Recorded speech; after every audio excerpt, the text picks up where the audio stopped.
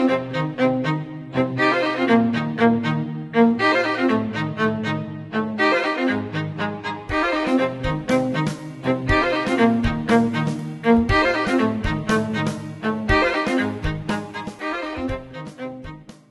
podcast is brought to you by Nova Southeastern University's Fischler School of Education and Human Services.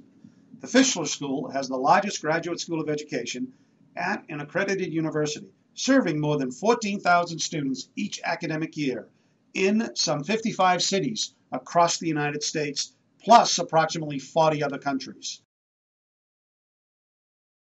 Hello, this is Dr. Marilyn Gardner with the United States Distance Learning Association, and I'd like to welcome you to our podcast entitled Good, Better, Best, the Ethical Dimensions of Distance Learning. And I'm thrilled today to have two distance learning practitioners, Dr. Melody Thompson and also Lorna Kearns. Thank you for joining me. Glad happy to be here. Dr. Melody Thompson is Assistant Professor of Education in the Adult Education Program at Penn State. In that role, she teaches and advises master's and doctoral students, with much of her teaching being done online through the Penn State World Campus. That must be exciting. It is. Her primary research interests are the ethical dimensions of online learning and diversity issues in adult education, especially those related to religious identity. Dr. Thompson's past positions include Director of Planning and Research for the World Campus and Director of the American Center for the Study of Distance Education. Dr. Thompson has lectured nationally and internationally on topics related to adult and distance education. She is also the author of many articles and book chapters, as well as co-author of the McGraw-Hill Handbook of Distance Learning. Very impressive. Thank you for joining us today, Dr. Thompson. It's definitely my pleasure.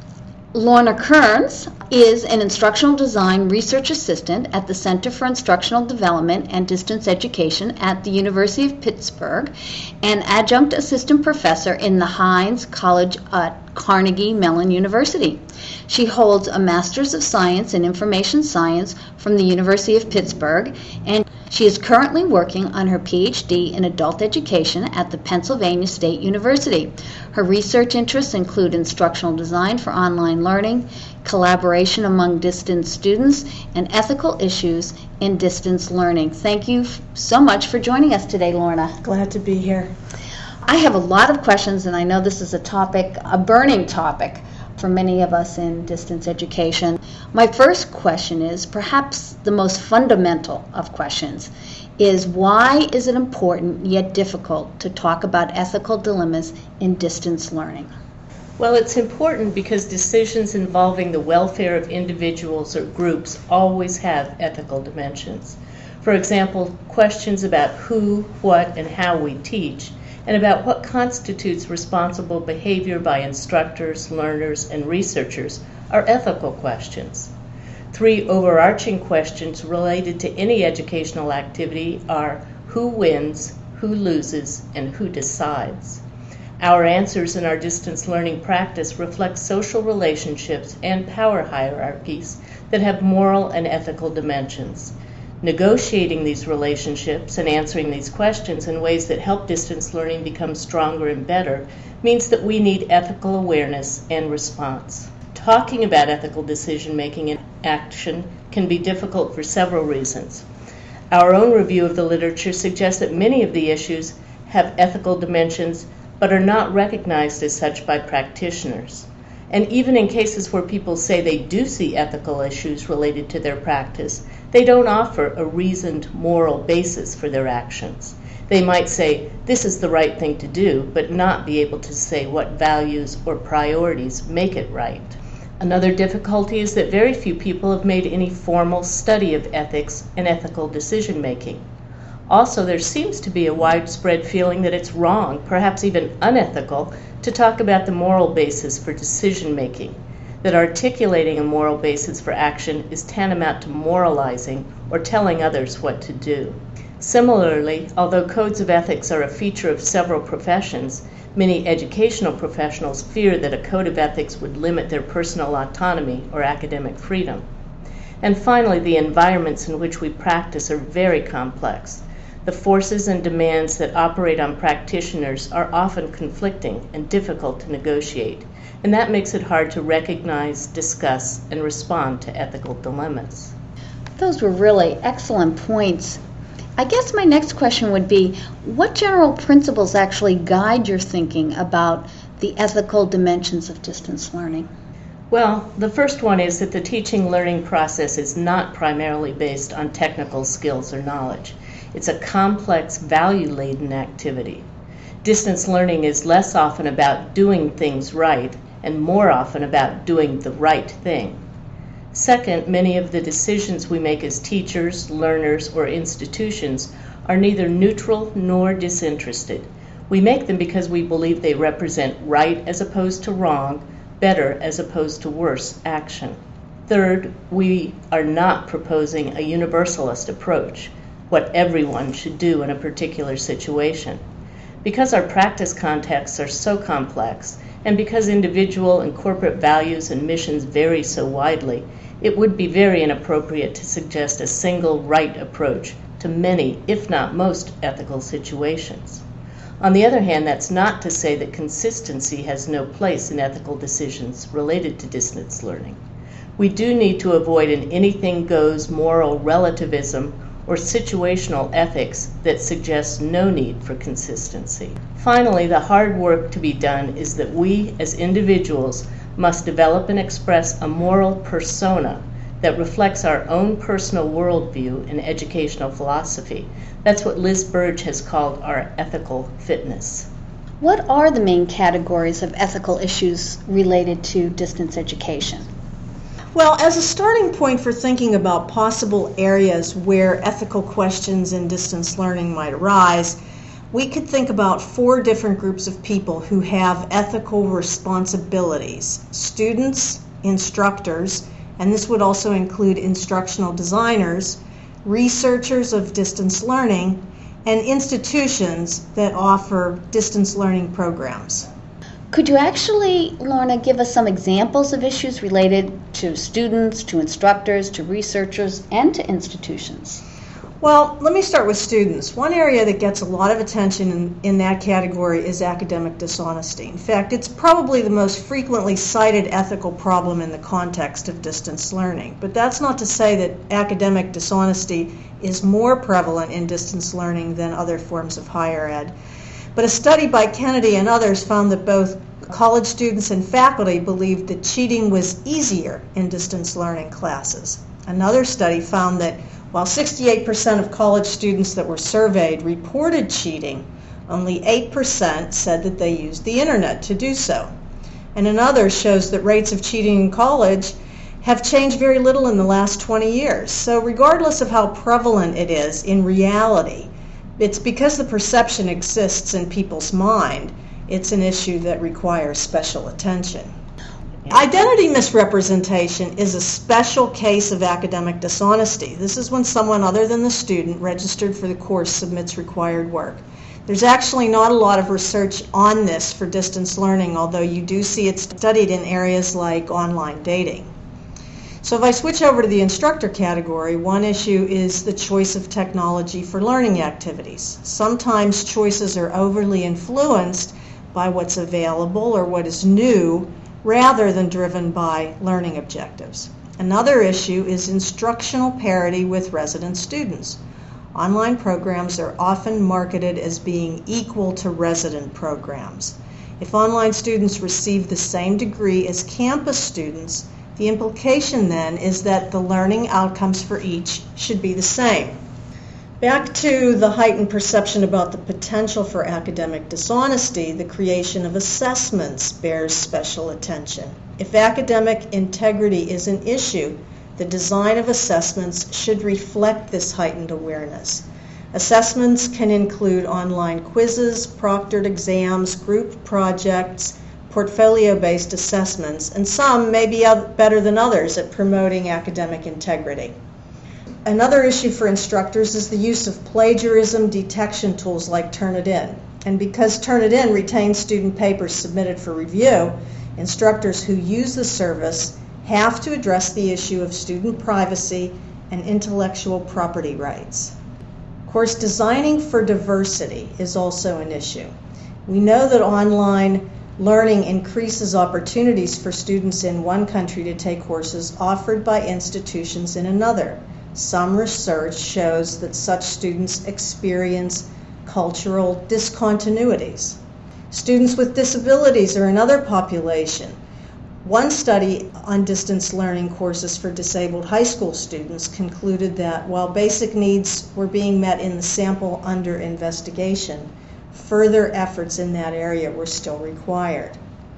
Then there's the surveillance issue in online courses. Instructors who use course management systems take for granted that statistics will be collected on students' usage, but students may not be aware of it. Copyright compliance is an issue that has particular relevance for online instructors because all their material must be posted on the web. Many instructors, even if they want to comply correctly with copyright policy, don't know how to interpret it. And a final issue for instructors, believe it or not, is identity misrepresentation. There have been cases reported in the literature of instructors creating fake students.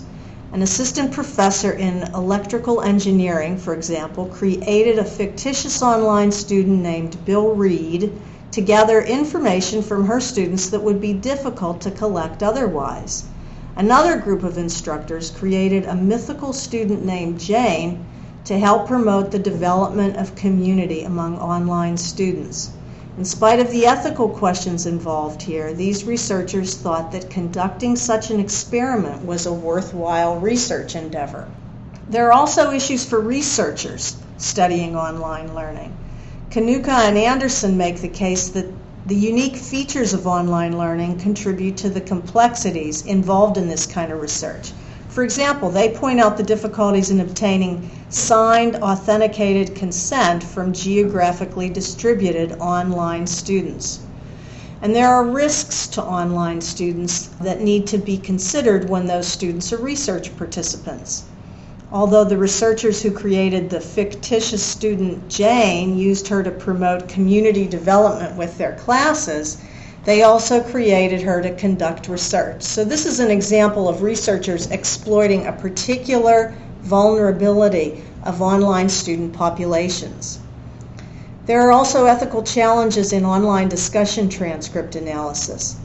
Even though most online discussion is situated within a password-protected course management system, a review of the literature by Kanuka and Anderson found that no clear consensus existed about who owns messages posted in an online learning discussion board. But we all know that if we wanted to tape record a face-to-face class, we'd need permission to do so. I think a final point to keep in mind on the issue of research is that now with the move towards using Web 2.0 technologies in online learning, the privacy afforded by the course management system will disappear. In that last category of institutional responsibility, one of the issues is access, and that's always been a fundamental goal in the history of distance learning. Earlier generations of distance learning often made use of technologies accessible to everyone, but today reliance on the computer and internet technology creates barriers for some. Another issue is student support services. Campus-based programs provide services to students like writing assistance, math tutoring, skills workshop, personal counseling. This issue is related to the concept of instructional parity, but the focus here is on the parity of services instead of instruction. The use of adjunct instructors is another issue. Universities are increasingly using adjuncts. To some, this poses a threat to full-time tenured faculty. Others are concerned about fair treatment of adjuncts. Regardless of your perspective, the potential exists for the university to benefit at the expense of the faculty. What makes the issue particularly relevant to distance learning is that institutions determined to offer distance learning programs are happy to employ adjuncts to teach in those programs if tenured faculty resist. Many of these adjuncts are distant from the schools in which they teach, and I wonder if their distance and distribution makes them less legitimate members of the institutional community and how that might impact the community as a whole. A final issue for institutions is policy development. copyright policy is especially important in online learning because of the reliance on web-based materials, as I said before. Even though most institutions have policies about copyright violation, there are far fewer with clear-cut guidelines for interpreting the TEACH Act and the Fair Use Policy. And while most institutions probably have an academic integrity policy already in place that encompasses both face-to-face and distance learning, it may be less likely that an intellectual property policy exists to guide faculty in asserting ownership rights over online course materials they develop. Likewise, while institutions have guidelines in place regarding faculty teaching loads for traditional classes, it's less likely that they'll have fleshed out policies on how to compensate faculty for converting face-to-face classes to online classes. So these are just some of the issues, and I know I've covered a lot, that raise ethical questions, but it's by no means all of them. Lorna, that was an outstanding overview of the issues that raise ethical questions. My next question actually is, earlier you suggested, Dr. Thompson, that as individuals we need to develop a moral persona or ethical fitness based in our values and worldview. How does one go about developing this moral competence? Well, there are three basic elements that are actually very easy to name, but of course are difficult to implement. The first is exploring the different approaches that provide a reasoned basis for ethical action. And I'll go over some of those in a minute. The next is adopting and implementing one of those approaches that best expresses our personal worldview and values. And then third, living our ethical standards mindfully and consistently. That is, in a way that reflects an integration of our values and behavior, showing that we possess external and internal integrity or wholeness. In terms of exploring different approaches to ethical decision-making, for thousands of years, philosophers have been debating the best approach to the development of ethical standards and behavior. 5 common approaches are the utilitarian approach, the rights approach, the fairness or justice approach, the common good approach, and the virtue approach. The utilitarian approach seeks the greatest balance of good over harm. It deals with the consequences or the ends of our actions and tends to privilege the good of many over the good of the individual. The rights approach involves determining what best protects and respects the moral rights of all stakeholders based on the idea that just by being human, each of us has rights that entitle us to be treated with dignity. The fairness or justice approach focuses on equal treatment of everyone involved, or if for some reason some people are treated unequally, this is based on defensible standards. The common good perspective sees the development of groups or communities where all are respected and supported as the highest priority. It assumes that strong communities are themselves good ends, and ethical behavior is that which strengthens the community. Finally, the virtue approach focuses on developing ideal human virtues. The emphasis is on what people should be, not what they should do. I mentioned earlier that one of the basic steps is consistency in ethical practice. Consistency is the absence of contradictions. However, we're often faced with contradictions when we think about acting ethically. Some of the sources or the forms of ethical contradictions include, for example, my moral standards might be inconsistent with each other. For example, I might have as a standard loyalty to my employer and also honesty. Someday I might find myself in a situation where my employer asks me to do something dishonest. I can choose one of those standards for behavior or the other, but I cannot choose both, and that's an inconsistent situation. Or I might apply my moral standards inconsistently in different situations or with different groups. For example, I might think it's important to give people the benefit of the doubt, but I might do that with colleagues and not do the same for students. My professed standards might be inconsistent with my behavior. For example, I might say that I value authenticity, but then not share my true thoughts or feelings in meetings or in online discussions. And finally, my internal impulses or desires might themselves be in conflict with each other.